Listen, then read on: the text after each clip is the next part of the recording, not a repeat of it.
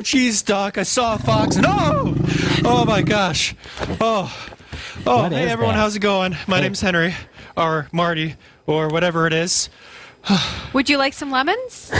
My name is Life. My, I would like some lemons, and I can make some lemonade. I don't understand. Why is Life giving us lemons?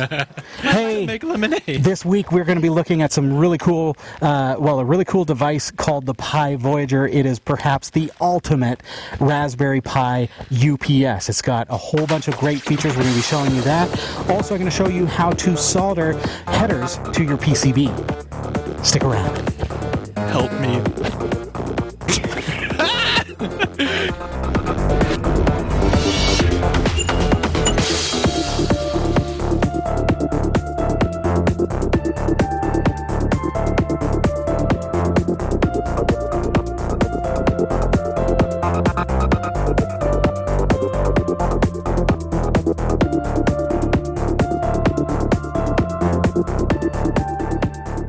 Recordings are trusted only to solid-state drives by Kingston Technology.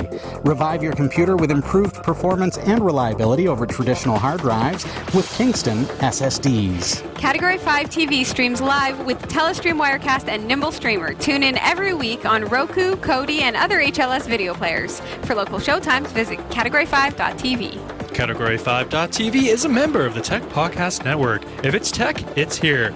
cat5.tv/TPN and the International Association of Internet Broadcasters, cat5.tv/IAIB. Welcome to Category 5 Technology TV.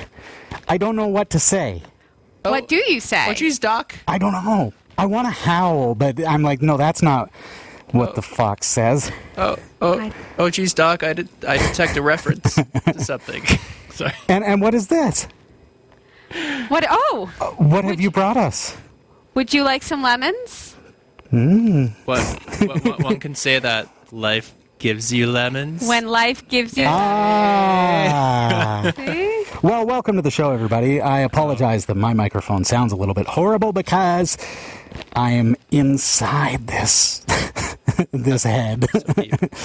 It's like being inside of my head. Hey, this is we've got a really fun show planned for you. It is, of course, our Halloween special. Every year we do this, and we've got some great things planned for you, including we're going to be doing some soldering. We're going to be looking at the Raspberry Pi, and are you ready for this? Marty McFly. The ultimate battery backup for Raspberry Pi.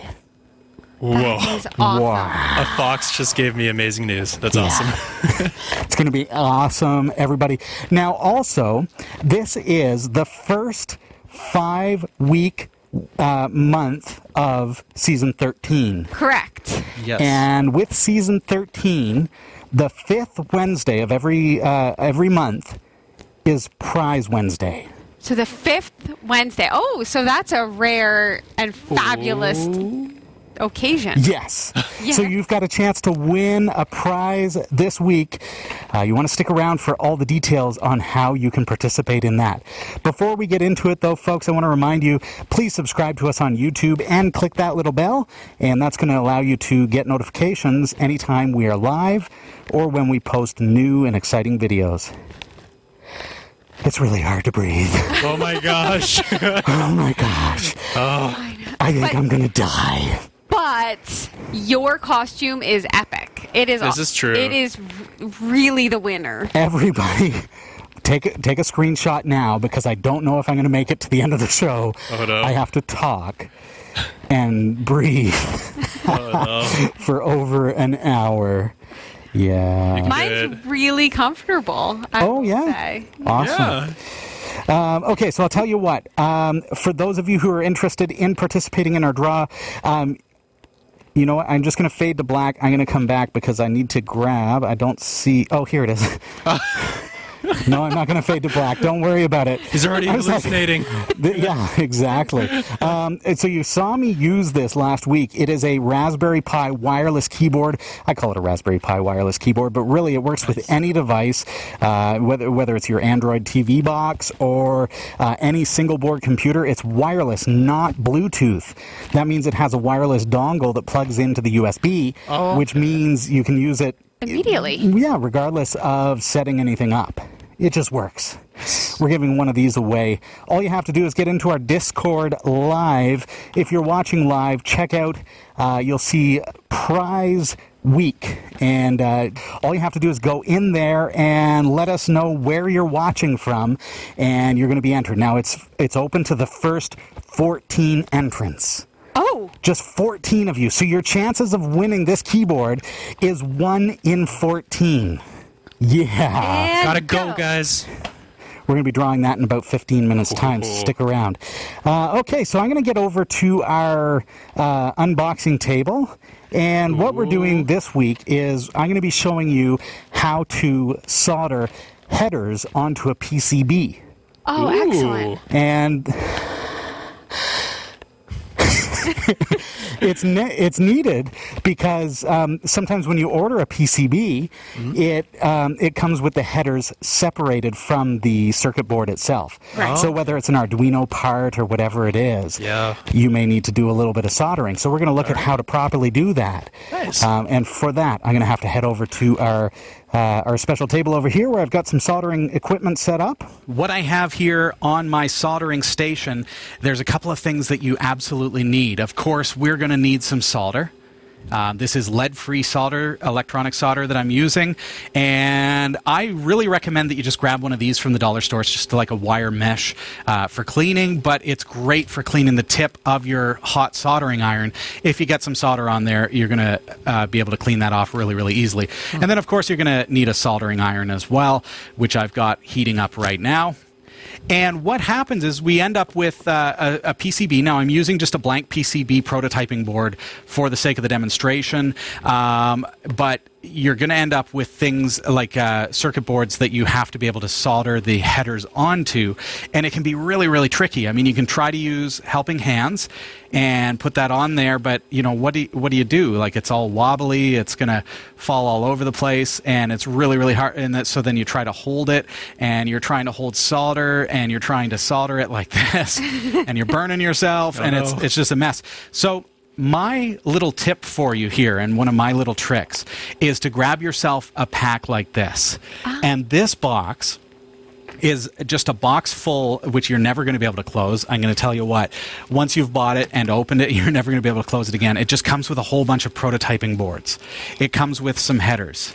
And these are great for, like, just to add to your kit anyways. But what you can do with that is grab a little bit of glue and glue a header onto your circuit board, and then solder the other edge, the back end. And then do the opposite header. So we've got two types of headers here. We've got a female and a male. Okay, so I've put them on there like this for a reason. So this, now it just looks like a useless PCB, but it's in fact a really great tool for me to solder headers. So now if we were to pretend that I've got a circuit board here that has arrived in the mail that I've ordered off of wherever, off of Amazon or wherever I've ordered my PCB from, and it came with, let's say, this header here. This is pretty common. So we've got this header that is going to allow me to plug this into whatever else, or maybe it's got a Raspberry Pi header that's going to allow me to put this onto a Raspberry Pi. So, well, how do I solder that on? So my little trick here with my board that I've created, which is a very, very helpful tool, I'm going to take a header like this and plug it in. Then I'm going to take a header like this and plug it in. And what that does is it gives me a stable place to be able to do my soldering. So now I've got my circuit board, and remember, what we're actually soldering on here is this guy. Okay, so in this particular example, and this is just an example, okay, I'm going to plug this into my header, and now I've got a nice solid place to put my board. The reason that I've placed this here too is because, and the reason that I've got this soldered on here is because now I've got a stable standoff to be able to put my PCB on so that it's not going to wobble. All right, so it's a little bit of a hacky little trick, but now when I put my PCB on, let's do something crazy. Let's put it on like this, and we're going to pretend that that's the way that this particular PCB is going to go. So you see what I've done is I've actually put the headers on here, so that they're sticking out. And these headers are also sticking out of the board. Maybe they won't be, and you can adjust that as needed, but it's basically just giving me something to stand it on so that it's going to sit nice and solid. So now, with that on there, I don't have to monkey with any glue or anything like that. I can just kind of put something up against it, and it gives nice support. So now, all I have to do is we're going to heat up what I'm going to do, because I'm right-handed, I'm going to be going from left to right. The reason I want to do that is if I start on the right, I'm going to be moving left, and I'm going to be still heating up these joints on the right. I want to move from my left to my right because I'm right-handed. If you're left-handed, you're going to do the exact opposite. My soldering iron is good and hot. I've got it set to 400 degrees Celsius right now. So I'm going to start on my left-hand side, and what I'm going to do is I'm going to touch the kind of where the PCB meets the pin. And I'm not using flux here today, but you may want to use flux if this is a electronics PCB. If you think it's needed, it's not always needed. In this case, we don't really need it because we're going to be very, very quick. And part of this is being quick. So I want to get this in here, and I want to touch it in there to get heat to the joint, and then very quickly touch my solder and then lift up. Okay, so that creates a really nice joint right there. So now this is connected to that header. Now I'm going to move to the next one, heat it up, put the solder in there right at the corner where it's touching, and lift up. And now I've got a really nice joint right there next to it. I'm going to do the same over here. This is why we don't need flux. I'm not going to be touching here for any longer. Now, my solder got stuck there. You see what happened? Oh, yeah. I'm bringing that now back into the camera. So, did you see how I very quickly got my soldering iron out of there? Because I don't want to damage the board. I don't want to oxidize it or cause any problems. So now I've got this problem where I've got this solder stuck to it. So all I need to do is just really quickly, now that it's cooled, I'm going to just touch there and bring that solder out of there. Oh, nice. And now start again. And get it in there. And boom. And what I'm doing is I'm lifting up to be able to get a really nice soldering joint there. All right, so now I'm going to grab here. Again, touching the corner where the two surfaces meet, and bringing my solder in and lift. Final joint, heating it up just a little bit for just a couple of seconds, and lift. And now I'm going to get in here and show you the joints. Well, where are they? Where are we? Here we go. Get Closer. Oh. And focus. Nice. Oh, nice. So there you go. So you do have some really good contacts. So you see how these ones I've not soldered. These are just standoffs just for support. So now when I lift this off, now my headers are perfectly attached to this PCB. Okay. So this is just a great little tool to create and use, and then I'm going to be able to solder these a lot more easily. Mm-hmm. Huh. Real quick, no flux necessary in this particular case.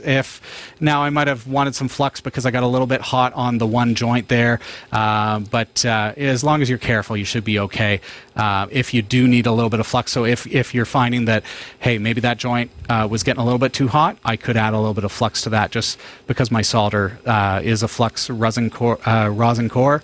It's gonna help things there. So there you go. That is super Looks cool. good? Nice and solid? Yes. Nice. All right. So the reason I show you that is we're going to be looking at a Pi Voyager. I have it right here. It's all set up and ready to go. Oh. And there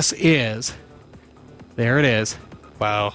This is something where, okay, so this one arrives, and you've got to solder 40 joints. Okay? We're going to be looking at this right after the break. Stick around.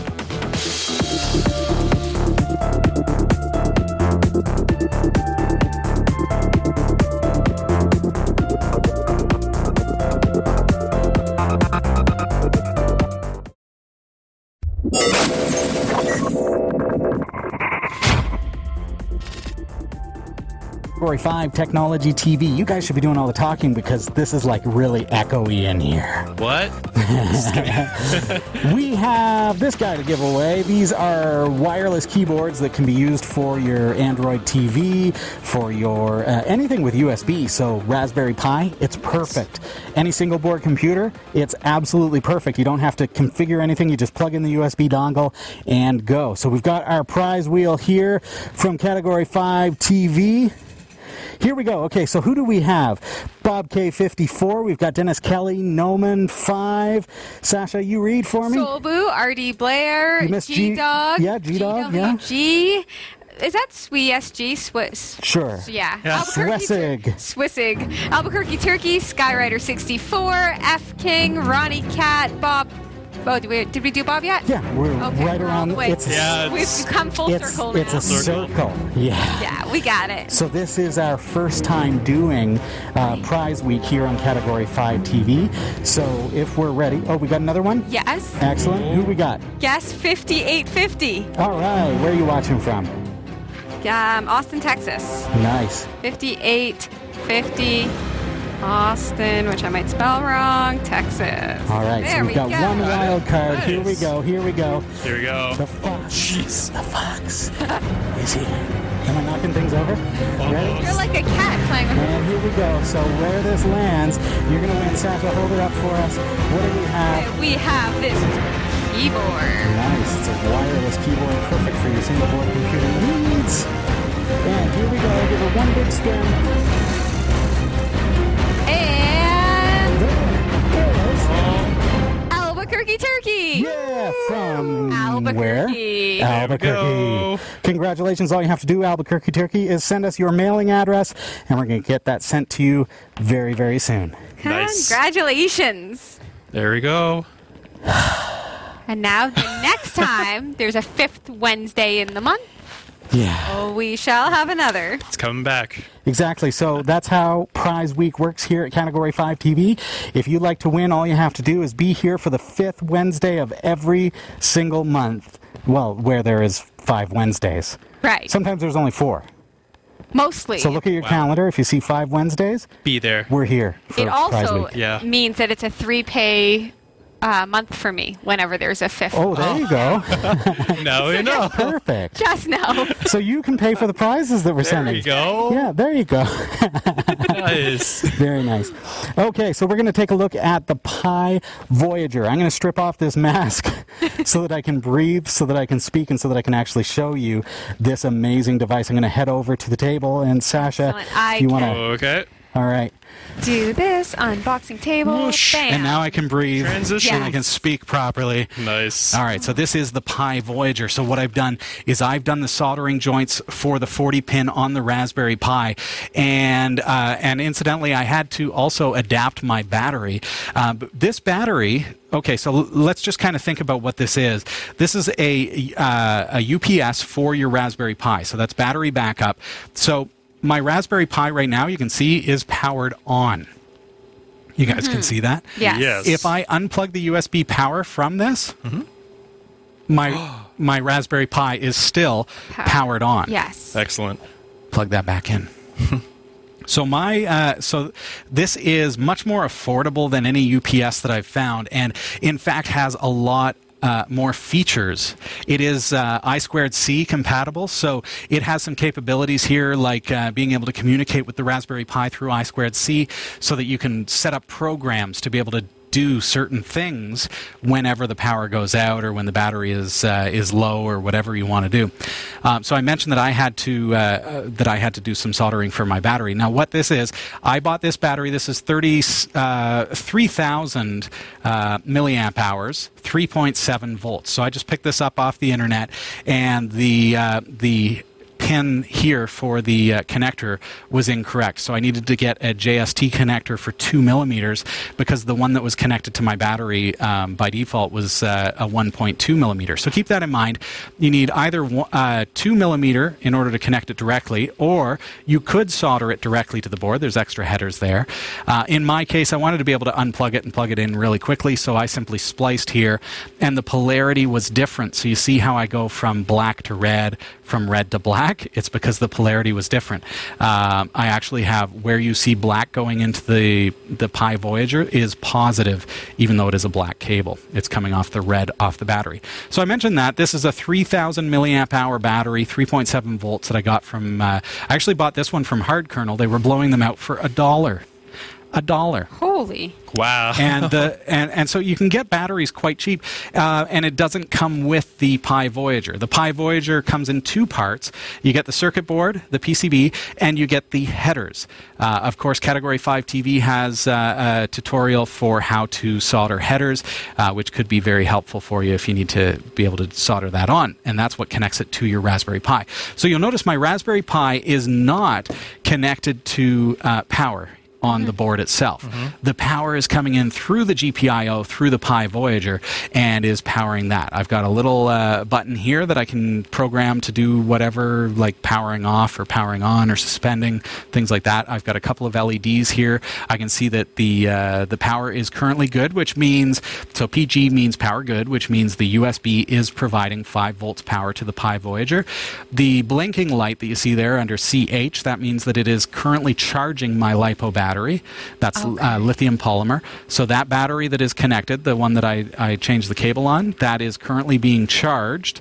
And can I ask you, once that's fully charged, how long it would last? How long it will last? Hours, Sasha. Hours upon hours. Okay. So now I'm going to jump over. So you guys have seen enough. I mean, there's not a lot to see here that you can't see on their website. And of course, you can get one of these at cat5.tv/Pi Voyager. I'm going to jump onto the camera without my mask, even though this is the Halloween special, just so that I can talk. So you can talk and breathe?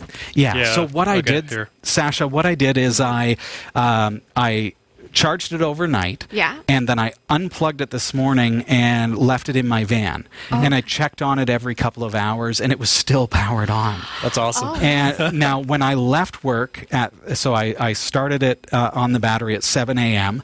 When I left work at 3:30 p.m., it was off. It had powered off. Okay. So somewhere in between there, but probably in the last couple of hours of the day. Okay. So I got several hours of battery time. So more than enough. Oh yeah. And it was more quite than enough. cold today, right? So would that I affect don't. it? Well, The technically, cold but not really. Dampens batteries. Yeah, but realistically, though, what I need out of my battery backup for my Raspberry Pi, really, what I need is one thing, Henry. What do you need? I need my Raspberry Pi to stop frying SD cards. Right. That's kind exactly of important. what you need, because that is something that's kind of costly. that happens. Raspberry Pi are known, if there are power situations like power brownouts, or if your power adapter doesn't provide full voltage all the time, it will fry the SD card. And that's just that's a problem with Raspberry Pis, and it's something that we all come to expect and accept with a Raspberry Pi microcomputer. But realistically, you don't have to. Yeah, I just don't want that. I don't want to be discarding what would have been a good SD card. And plus, you don't want to lose data. Oh, yeah, totally. They're super cheap, Henry. I mean, like, I can buy a... Not after 20 times. I'm just kidding. I know. But like a 16-gig Kingston card is like $5 to $8 on Amazon Canadian. So that's like, that's not much. So, but really, I mean, it's like, why am I discarding SD cards, and why am I potentially losing data? That's what I require. I want consistent power. So when I unplug the Raspberry Pi, I want it to keep going. I want it to keep operating. But imagine this. So I can have my little Raspberry Pi working. Yeah. And then I can unplug it and take it somewhere else and plug it in there. And it never goes down between point A and point B. That'd be or awesome. For a weather station that is powered by solar, for example, you've got power constantly to the Raspberry Pi, whether or not you've got power coming off of the solar panels. Right. So there's all kinds of benefits to this, but for me personally, it's like just in my server room where my Raspberry Pi resides, I want that consistent power so that I'm not burning through those SD cards. So a couple of quick points about this. I mean, I consider this probably the best UPS that you can get for a Raspberry Pi. A couple of reasons for that. One, it's more affordable. And that's not what I would weigh as what makes it the best. But when you consider that it is more affordable than the competition, if you will, the other products that are on the market, and then consider that it has the I2C, it also has GPIO, Watchdog as well, and I'm going to be showing you a little bit about that. It has safe shutdown triggering based on the programming, so it will actually at 3.1 volts. So if the battery drops below 3.1 volts or somewhere around there, because normally normally it's about 3.3, and it brings it up to 5 volts to be able to power the Pi. Yeah. But if the battery drops to 3.1 or below, or below 3.1, it will actually do a safe shutdown if you code it to do so. Oh, wow. Okay. Because remember, it's programmable. Yeah. So then it doesn't fry So your there we charge. go. Yeah, so it's not like it just suddenly kills the power. Yes, it will, but you can add programming to say, okay, I'll just explain how this works. So when the Pi Voyager detects that it has dropped below 3.1 volts, so basically it's saying the battery is no longer powerful enough or has enough charge to power a Raspberry Pi at 5 volts. So at this point, it starts counting down from 60 seconds. Once it reaches 0, it will kill the power.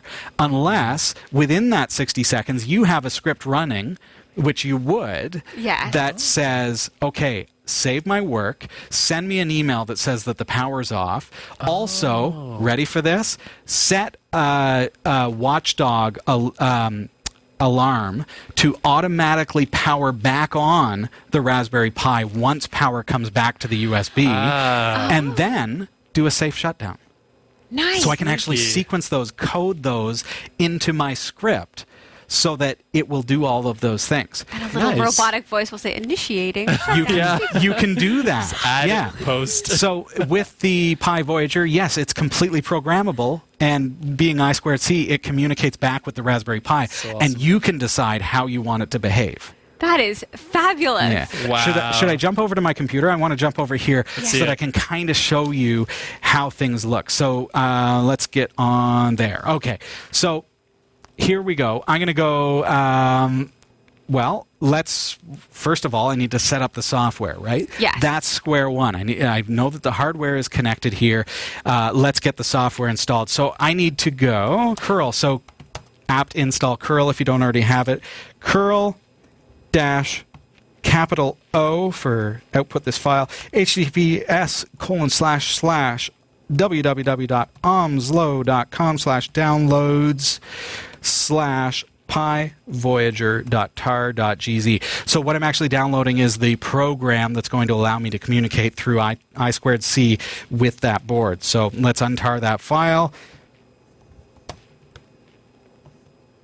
There we go. So now I have a file called Pi Voyager, and if I run it with the command status, it's going to show me that, hey, it's currently power good, PG.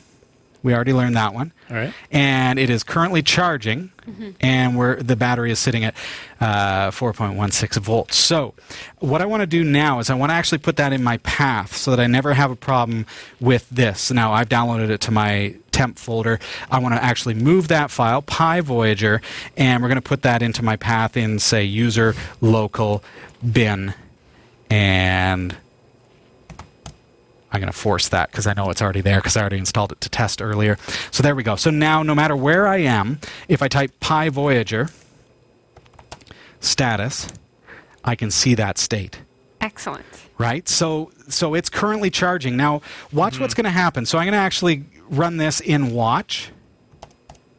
So there you go. You see how it's currently charging? Okay. I want you to tell me now as I walk over to the Pi Voyager. I'm going to... And Sasha, can you change to the overhead camera here for a second? I can, certainly. All right. Transition. So now you can see what I'm actually going to do is I'm going to pull this cable from the Pi Voyager. Okay, switch back to the laptop close. There we go. Yeah, go laptop close. close. There we go. Now I'm going to pull it. 3, 2, 1, pull.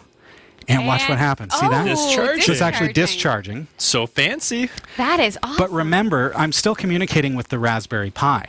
Yeah. Right? So, Henry, if you push Control-C on my laptop, Let's which see. is going to... Control-C. There we go. So you're actually... See, you're still on the Pi, but Sasha, switch back to the overhead camera. I'm really making them work tonight. Notice I'm powering this, not from USB. There's no power going to the to this device. It's from the battery. Yeah. Let's unplug the HDMI. Okay. So I have two things plugged into my Raspberry Pi right now. I have a battery into the Pi Voyager.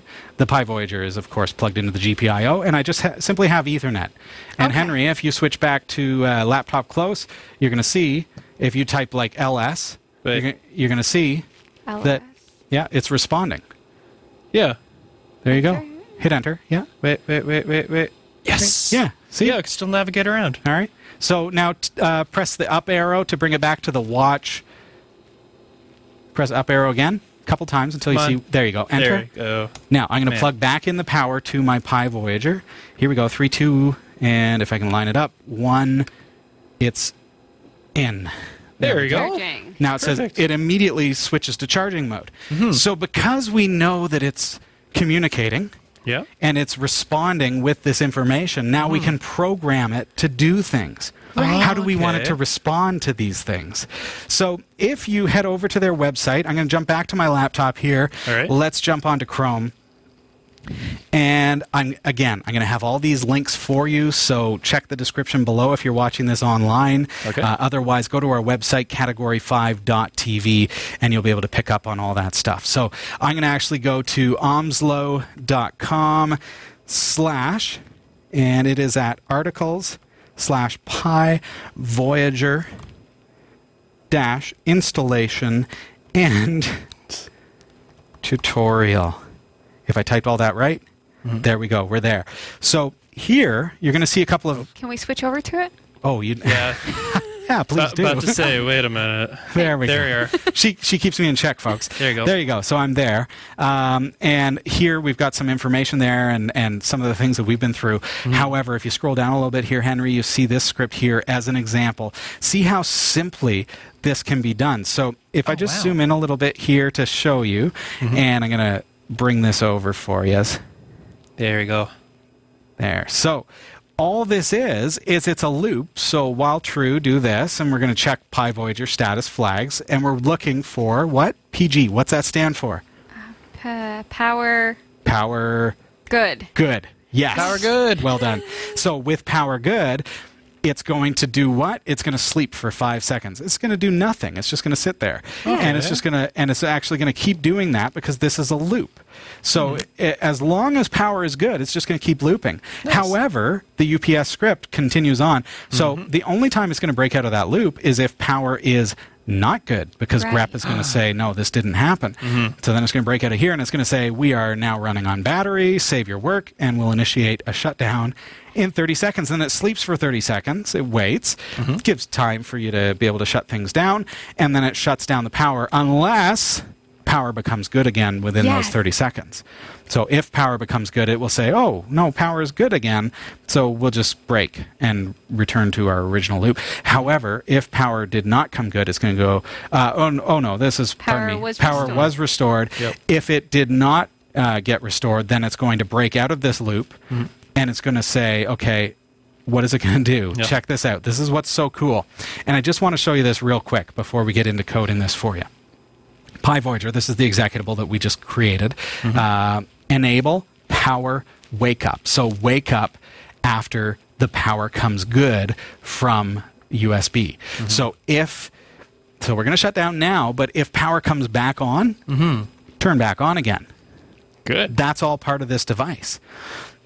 Next step. Watchdog 25. What that means is, okay, the Pi Voyager is going to do something unique. When you turn off your Raspberry Pi normally, it's still pulling electricity. It's still wasting electricity. There's still a draw there.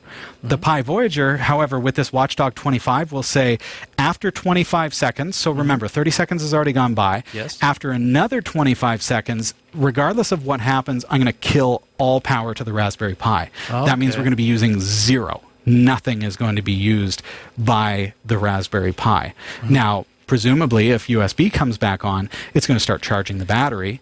And the software-enabled power-wake up is going to wake it back up again, and then we're going to start drawing again. Nice. But as it is, it's going to kill all the power so that it's not drawing from the battery at that point. Right.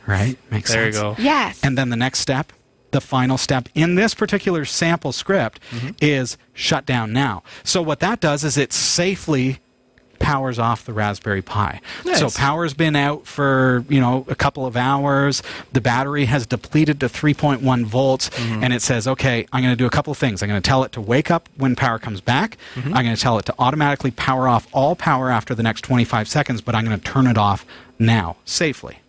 Yes. Nice. No micro SD cards were hurt Yes. in the creation of this script. Right? Oh, All right, so jumping back to my laptop here, I'm going to head over to my own GitHub, github.com/cat5tv/ and forget about I'm pushing backspace a bunch of times. Look at the address bar instead, cat5.tv/ let's bring this down here for you, Pi Voyager. And in the Pi Voyager repository, you'll see that I have an examples folder. And within the examples folder, there's one called StateMon as an example. So let's bring up the raw script there so that I can copy this to my Raspberry Pi. So I've copied the URL to that StateMon program. Let's go into my temp folder just for kicks for now. I can put this anywhere that I want, but let's wget that from GitHub. And then I'm going to make it executable. And then run it. And what does it say? Same kind of thing. It's just like Watch. It's saying, hey, currently we're powered. We're running on USB, and the battery is charging. Now, if I pull that cable again, so this is, and I want to show you this. It looks like it's the same thing, but it's not. I'm going to pull the USB. So now it's been pulled, and now my script is running every 5 seconds. There you go. So now it says that it has changed to battery, and this is the current state. Okay. Now I'm going to plug it back in, and it's going to switch to USB, and it's going to say that it's charging. Eventually, it's going to say fully charged. It's done, and it's finished. Wow. Okay. So it actually lets you know. That's nice. Well, that script will. So, and this is why I wanted to just demonstrate this particular script, because we're not just watching the status. Yeah. This is an actual program that I've quickly written just to give you a little bit of a sample. So let's open that up. So this is StateMon from the repository. So you see a couple of things really, really quick. First of all, I've created a quick check state function, so I can run that anytime. Whoop, there we go. There it is. Check state simply grabs Pi Voyager status flags and checks for power good. If power is good, which means USB is powering it, the state is USB. If not, the state is battery. Okay, and it's going to return that. And then if now old state, don't worry about it. It's simply, this prevents it from outputting every 5 seconds. So what matters to you, scrolling down a little ways here, if the state is USB, then here's what we want to know. Check the status of the battery, and if the status changes, run this. So if we're on power right now, we want to do these things. So let's put in echo hello there. Okay? This could be send me an email that power is back. This can be any command that I want. This can be send a notification to my NEMS server. This can be send something to the log that says power is back online.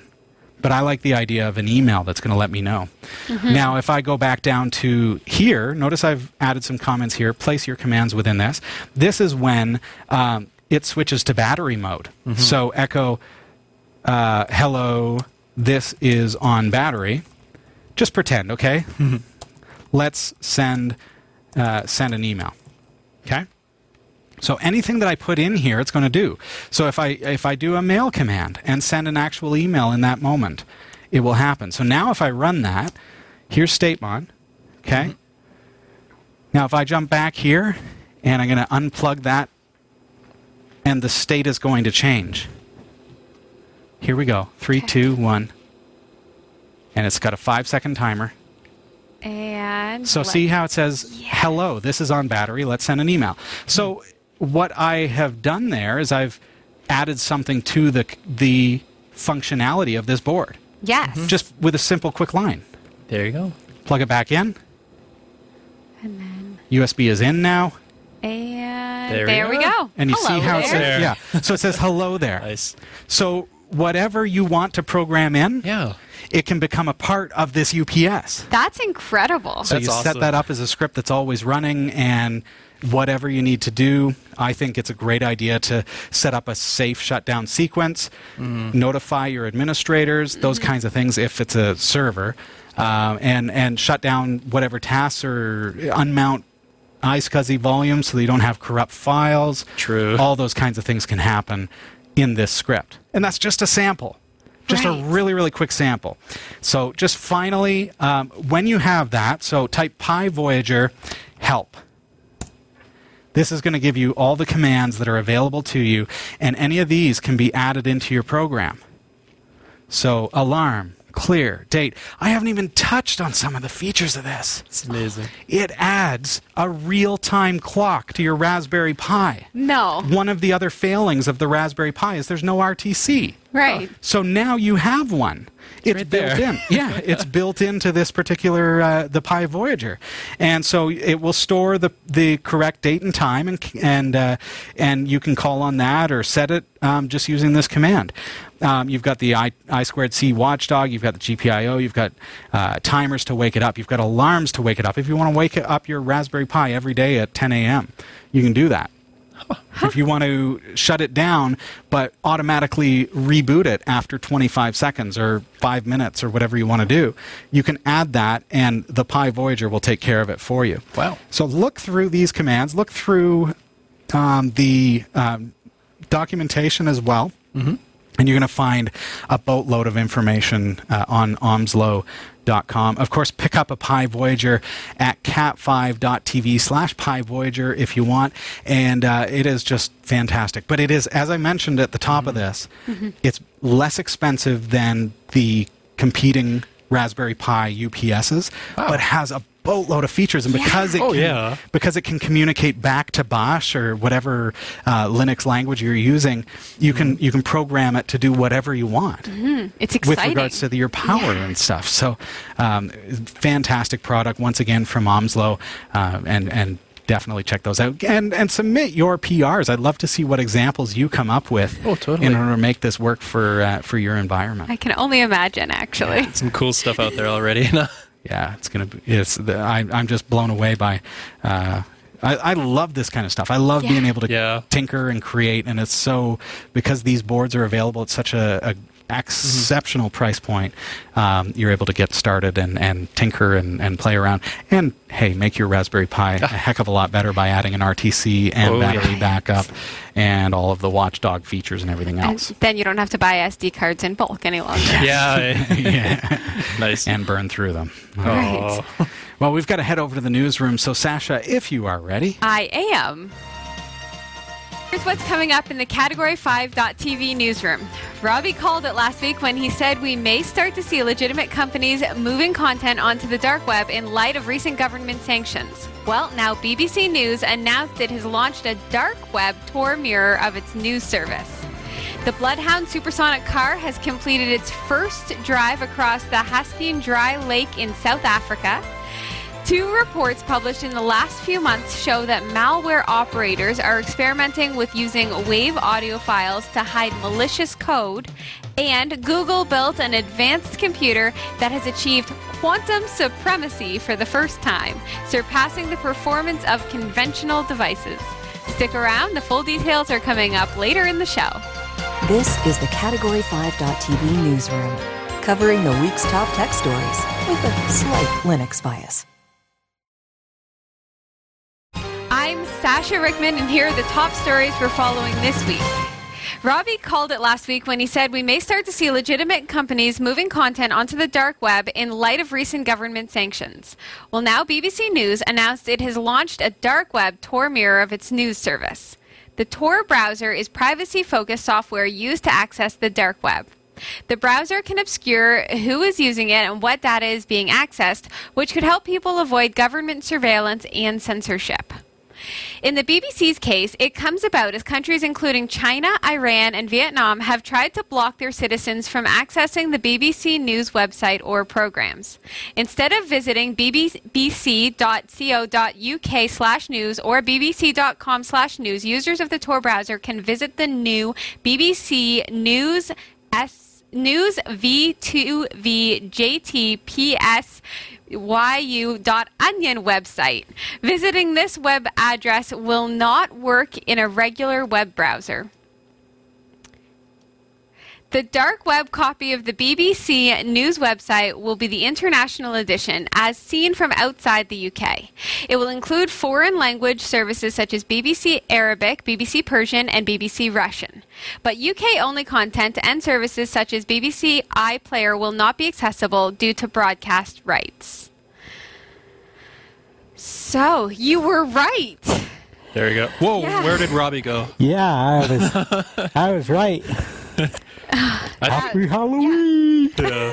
So you absolutely Called it. Yeah. So, and this will happen with more websites and more. I think so. Yes. Yeah. This is just the first of many.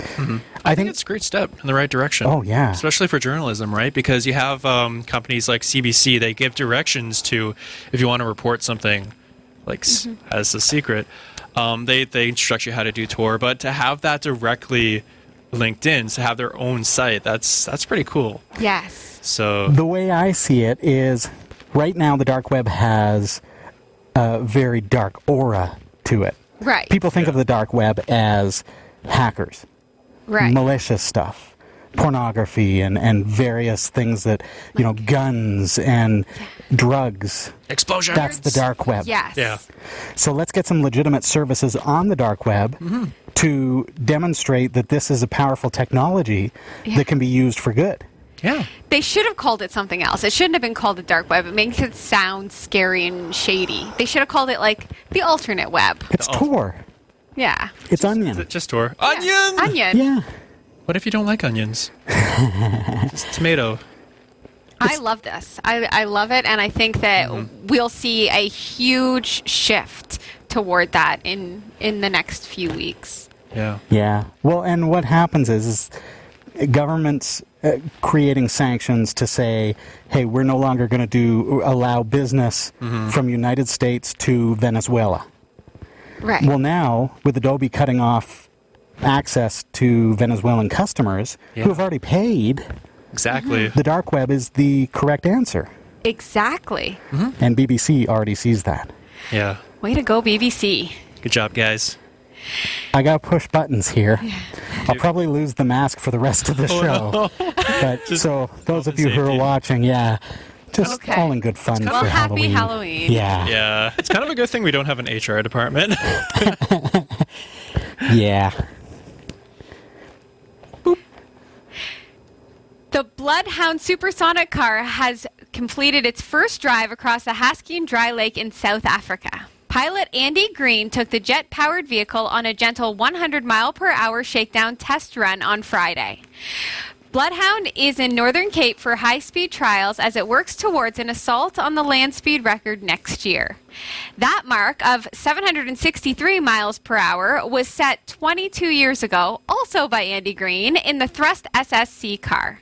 Thrust broke the sound barrier in the process, the first and only car to have achieved the feat.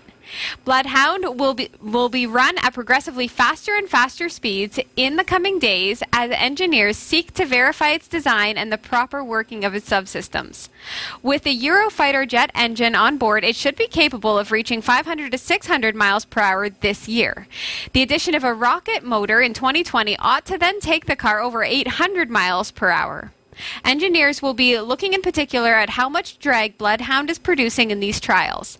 This will determine the level of thrust that they will need from the rocket. They will also be checking that the parachutes and brakes can bring the car safely to a stop at the end of a high-speed run. Up to a dozen runs are planned between now and mid-November, with the first 6 taking the speed up in steps of 50 miles per hour. That's astonishing and scary. I'm losing my head. I wonder, I understand that, the desire to do this, but then, Andy Green's already done it. I feel like now he's got to go doing it- faster. Now he's doing it Gotta go again. fast. Come on, Great. 1,200 kilometers an hour. Well, I'm just wondering because, it's cool to say, yeah, fastest car, but I'm just wondering, what's the practical use of this? Is there any way that scientists are we need a Yeah. fast car? I would definitely take this to work. If I got to work in 10 minutes, that'd be awesome. But To be honest, I think it'll just be the design. Well, because they're going to be checking to see what causes drag, they'll probably Aerodynamics. use that in designs for other vehicles, not land-based vehicles. Are you in thinking future. Mars? Perhaps. Maybe. Right? Mars car. Sorry. I think it's just our need for speed. It's like go the fast. humans, like, we have to progress. We have to invent. We have to get better and better all the time. I Yeah. know. And now I can understand the need to have parachutes and such to slow down after the speed run. Oh, yeah. But yeah. if It's anything scary. goes wrong during the speed run, there is no way to correct from Oh, that. no. So I hope that they're putting Andy as much won't know. attention. He wouldn't know. He would not know. No. And that scares me. Like, I am not a risk taker. I'm not a Like thrill when, seeker. yeah. Well, I like Says the guy who thrills. started his own web show. Yeah, but that's a totally different kind of thing. That's like not Yeah, life but if and the cars were your danger. thing, traveling like at like 800 miles an oh, hour. it's nothing. Space shuttle does that. Unless you're in, if you're in space, sure, but on land, in the desert with wheels as you're keeping you on the ground, not for me. I can imagine the feeling would be incredible. I don't Yes. ever want to feel it, but I bet you it would be awesome. Yeah, oh, yeah. Hey, there you go. Okay, we have to take a quick break. The Crypto Report and more of this week's top tech stories are coming up. Don't go anywhere.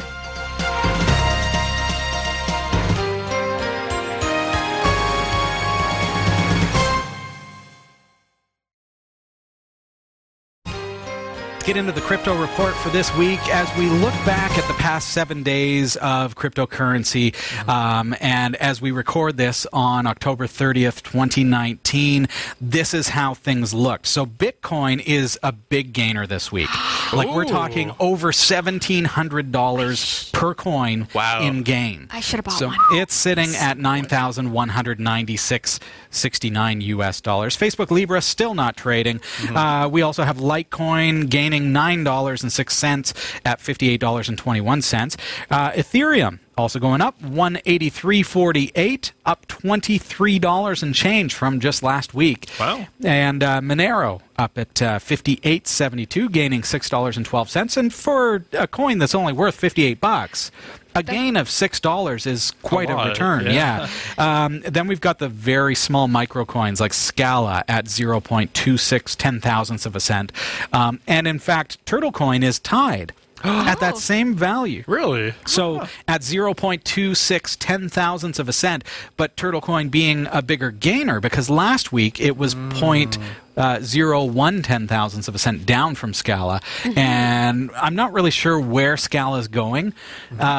We've seen some problems with that coin because of the fact that they've lost, like they had their name was a trademark of someone else, so they renamed the coin, and this was originally Stellite, and then they renamed it Torque, and then that's our trademark. been all okay, over. so now they're Scala, and so it's like okay, this causes a real this is the only predictable thing is that causes a loss of confidence in the coin. Yeah. Right. And people don't really know what's what, and we've got to install new miners, and we've got to learn the new codes and the new symbols, and so I'm not really sure where it's going, but I do Yeah. see Turtle Coin slightly rising. Slow and Yes. steady. There And you go. never know. I mean, over time, people will forget those frequent name changes as long as it doesn't continue. If it sticks it Yeah. out, and if it sticks out, okay, let's stick with Scala. Let's say, okay, that's what we are.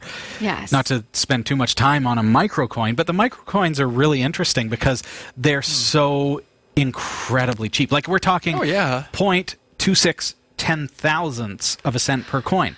Yeah. Right. So for me, they're far more accessible. Like I'll joke and say, should have bought a Bitcoin, but really, I mean, I'm far more likely to mine Turtle Coin than I am. Well, you can mine Turtle Coin Yes. with consumer gear. So Yeah. you don't need an ASIC. You don't need a server farm full of GPUs. No, you just need a standard computer, and you can mine potentially thousands upon thousands of Turtle Coin There you go. with standard hardware because there's still a lot of supply, and they're really, really cheap. Yes. So now that said, as we always warn on the crypto report here at Category5.tv, remember that the cryptocurrency market is always changing. Now we talk about Bitcoin is a big gainer this week. Next week it could go way down. So I mean, we've seen it happen. I mean, Bitcoin was like $20,000+ per coin, and then we're now, like last week, we were down at 7,000. Yeah. So anyone who invested when it was 19 lost big time. A lot. So, and I say that to warn you that it's incredibly volatile because the market never closes. Yeah. It's 24/7, and it can just go either direction at any point. So my recommendation, if you're going to invest, if you're going to crypto mine or whatever you're going to do to be involved in cryptocurrency, is only spend what you can afford to lose. That's the only safe way to be involved in the crypto market. Sasha, I'm going to throw it back to you for our news stories this week. Excellent. 2 reports published in the last few months show that malware operators are experimenting with using WAV audio files to hide malicious code. The technique is known as stenography, the art of hiding information in plain sight in another data medium. In the software field, stenography, also referred to as stego, is used to describe the process of hiding files or text in another file of a different format. For example, hiding plain text inside an image's binary format.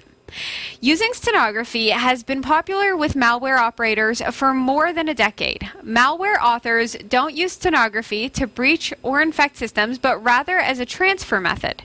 Stenography allows files hiding malicious code to bypass security software that whitelists non-executable file formats, such as multimedia files.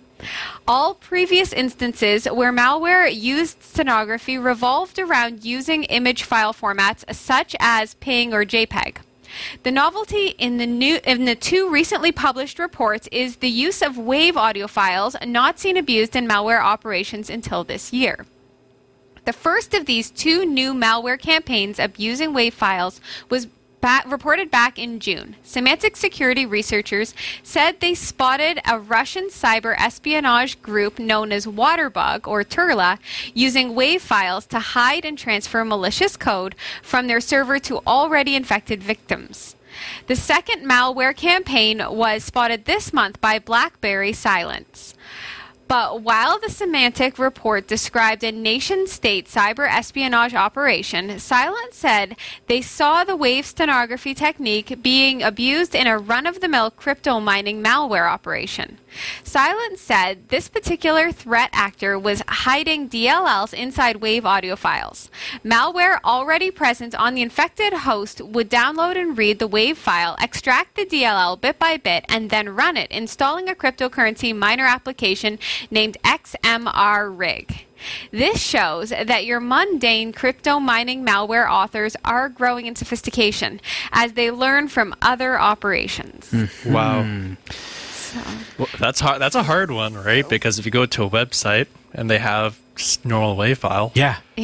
there you go, and you can't stop that. Like, unless if you want to block everything. Yeah, how would you ever? Well, that's it. see You can't block WAV files and JPEGs and bitmaps and pings and it'll be all like 1995 basic HTML sites, right? Like it's getting weird. Like it's getting how do you block sneaky. this? but remember that stenography cannot infect your system. What can is that if you have an app that is then able to decode the hidden files within the stenographic file, that's where you run a problem. So how can that be a problem? If you, let's say you deal with pirated software, it's quite likely that they would inject some form of ability to open stenographic data. So, for example, let's say you have Photoshop that's an illegal copy. Well, you're going to open JPEG files, or or maybe you've got a WAV editor, or something like just something. And so you open the WAV file with that editor, and suddenly you're infected. That's just one example, but it could come from apps. Like apps could enter the App Store that are advertising themselves as, hey, here's a WAV player for your phone, right? And if you're not very careful of the file, like the apps that you install and where you get them from, then that can pose a problem too. Yeah, it just takes one, right? Yeah, but you have to. It has to have that decoder in place in order to be able to open the data that is hidden. Otherwise, I mean, you open one of those files, the WAV files, and it will play the audio normally. Right. You'll be able to edit it in Goldwave normally or Audacity. Yeah. But if you have an app that reads the hidden data, that's when you're in trouble. Yeah. I just feel like these malicious players, they're just like one little step ahead, right? So you build yourself up and you get comfortable with your security, and they're like, haha, did you think of that? No. Oh, no. Wow. Oh, boy. Yeah. And that's tough because antivirus can't stop that. Yeah. And so it really comes back down to be smart. Yes. Be careful. And realize that there are social engineering tactics out there to trick you into installing the app that they want you to open the WAV file with, or the JPEG or whatever it is. So, yeah. I know it would be so easy to slip into that without having the foresight to question it. Yeah. So, thank you. Be careful, folks. Google built an advanced computer that has achieved quantum supremacy for the first time, surpassing the performance of conventional devices. Scientists have been working on quantum computers for decades because they promise much faster speeds. Now that speed has been realized, and it's mind-blowing. Their Sycamore quantum processor was able to perform a specific task in 200 seconds. Now get ready for this. That same task would take the world's best supercomputer 10,000 years to complete. Oh, yeah, in classical computers, the unit of information is called a bit, and it can have a value of either 1 or 0. But its equivalent in a quantum system, the qubit, short for quantum bit, can be both 1 and 0 at the same time. This phenomenon opens the door for multiple calculations to be performed simultaneously. But the qubits need to be synchronized using a quantum effect known as entanglement, which Albert Einstein termed spooky action at a distance. However, scientists have struggled to build working devices with enough qubits to make them competitive with conventional types of computer. The word quantum computer is a little bit misleading because it sounds like a computer. And when people think of computer, they think of a phone or a laptop. The truth is the phone and the laptop and even a very powerful supercomputer all operate according to the same fundamental rules. And a quantum computer is fundamentally different. The classical bit stores information as a 0 or 1, and a quantum bit can be both 0 and 1 at the same time. If you have 2 quantum bits, then there are 4 possible states that you can put in superposition. With 3 qubits, it's 8, 4 qubits, it's 16. It grows exponentially. The nice thing about quantum supremacy is that it is a very well-defined engineering milestone. In a nutshell, what we're trying to do is we're trying to show that experimental quantum computers can surpass the best supercomputers in the world. To actually demonstrate quantum supremacy, we have these 3 steps. First, pick a circuit. Second, run it on the quantum computer. Third, simulate what the quantum computer is doing on a classical computer. We gradually increase the complexity of that circuit. And at some point, it becomes completely impossible for the classical computer to keep up. Then we say we've achieved quantum supremacy. Sycamore contains 54 qubits, although one of them didn't work during the test, so the device ran on 53 qubits. Professor Jonathan Oppenheim from UCL, who was not involved with the latest study, says, quote, "It's an interesting test. It shows that they have a lot of control over their device. It shows that they have low error rates, but it's nowhere near the kind of precision we would need to have a full-scale quantum computer," end quote. IBM, which has been working on quantum computers of its own, questioned some of Google's figures, saying, quote, "This is in fact a conservative worst-case estimate, and we expect that with additional refinements of the classical cost of the simulation can be further reduced," end quote. IBM also quells some of the excitement, saying, quote, "Quantum computers will never reign supreme over classical computers, but will rather work in concert with them since they each have their unique strengths," end quote. That said, this is a very exciting leap in quantum computing and is destined to lead to some incredible calculations being performed in seconds rather than millennia. Wow. How sore losery are the other? Oh my gosh. It kind of comes across that way. It's not that good. Oh my gosh. 200 seconds? Meh. It's all right. It's all right. We could have done it in 400. It's cool. Yeah. It's cool. You know what? This is why I can never be like a quantum computing scientist programmer. This 'cause is I don't why, understand. folks. Listen up. This is I why. don't understand how something can be 1 and 0 at the same time in binary. Because like you're either 1 or 0. How can Physics, you be both? Sasha. Physics. As Albert Yeah. Einstein said, it's spooky. Yeah, it entangles my brain. Yeah. I love it. Can you imagine? Yeah. Wow. Whoa.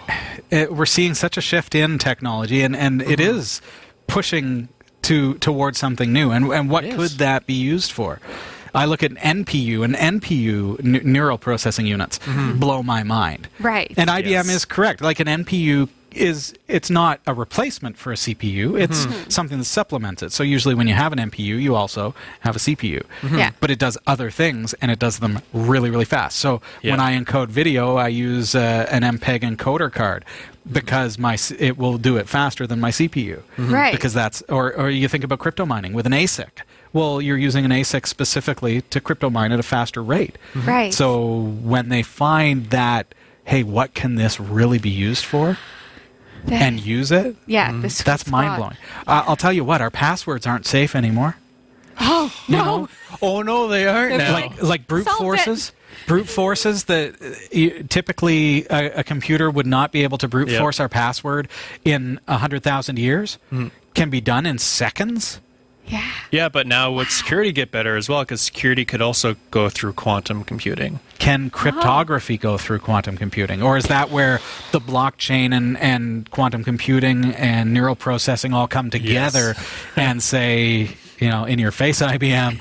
Oh, my gosh. Right. But that, it's like a constant...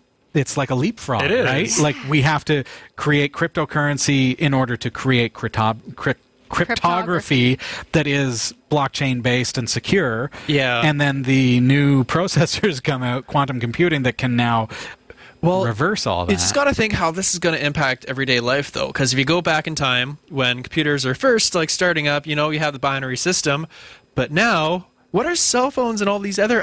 if we still have them, what are they going to be like in 50 years from now? Yeah. And if it becomes mainstream, right? Sure, now it seems, it's almost impossible. You need so much power.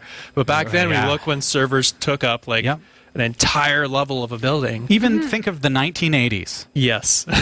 I was not alive. Think of it, though, for those of us who were. And think about like this. Right. Okay? And think about the computers that we had. And now think about the fastest computer in the world at that time. Yes. And it's not as fast as what you have in front of you right there. The computer from War Games. That was a good movie. And we keep pushing the boundary. This isn't the only story with it. We had the Bloodhound car. Now we have these, it's human nature. We are always going to try and just grasp at the next thing. We have to. And we will. Yeah. And we'll get there. I love it. Yeah. It's nice. mind-blowing. Hey, what can it be used for? Let us know down below. Big thanks to Roy W. Nash and our community of viewers for submitting stories to us this week. Thanks for watching the Category5.tv newsroom. Don't forget to like and subscribe for all your tech news with a slight Linux bias. And if you appreciate what we do, become a patron at patreon.com/newsroom. From the Category5.tv newsroom, I'm Sasha Rickman. And I'm Robbie Ferguson. And I'm Henry Bailey Brown. Thanks for being here with us, everybody. We've got to take a really quick break. Stick around.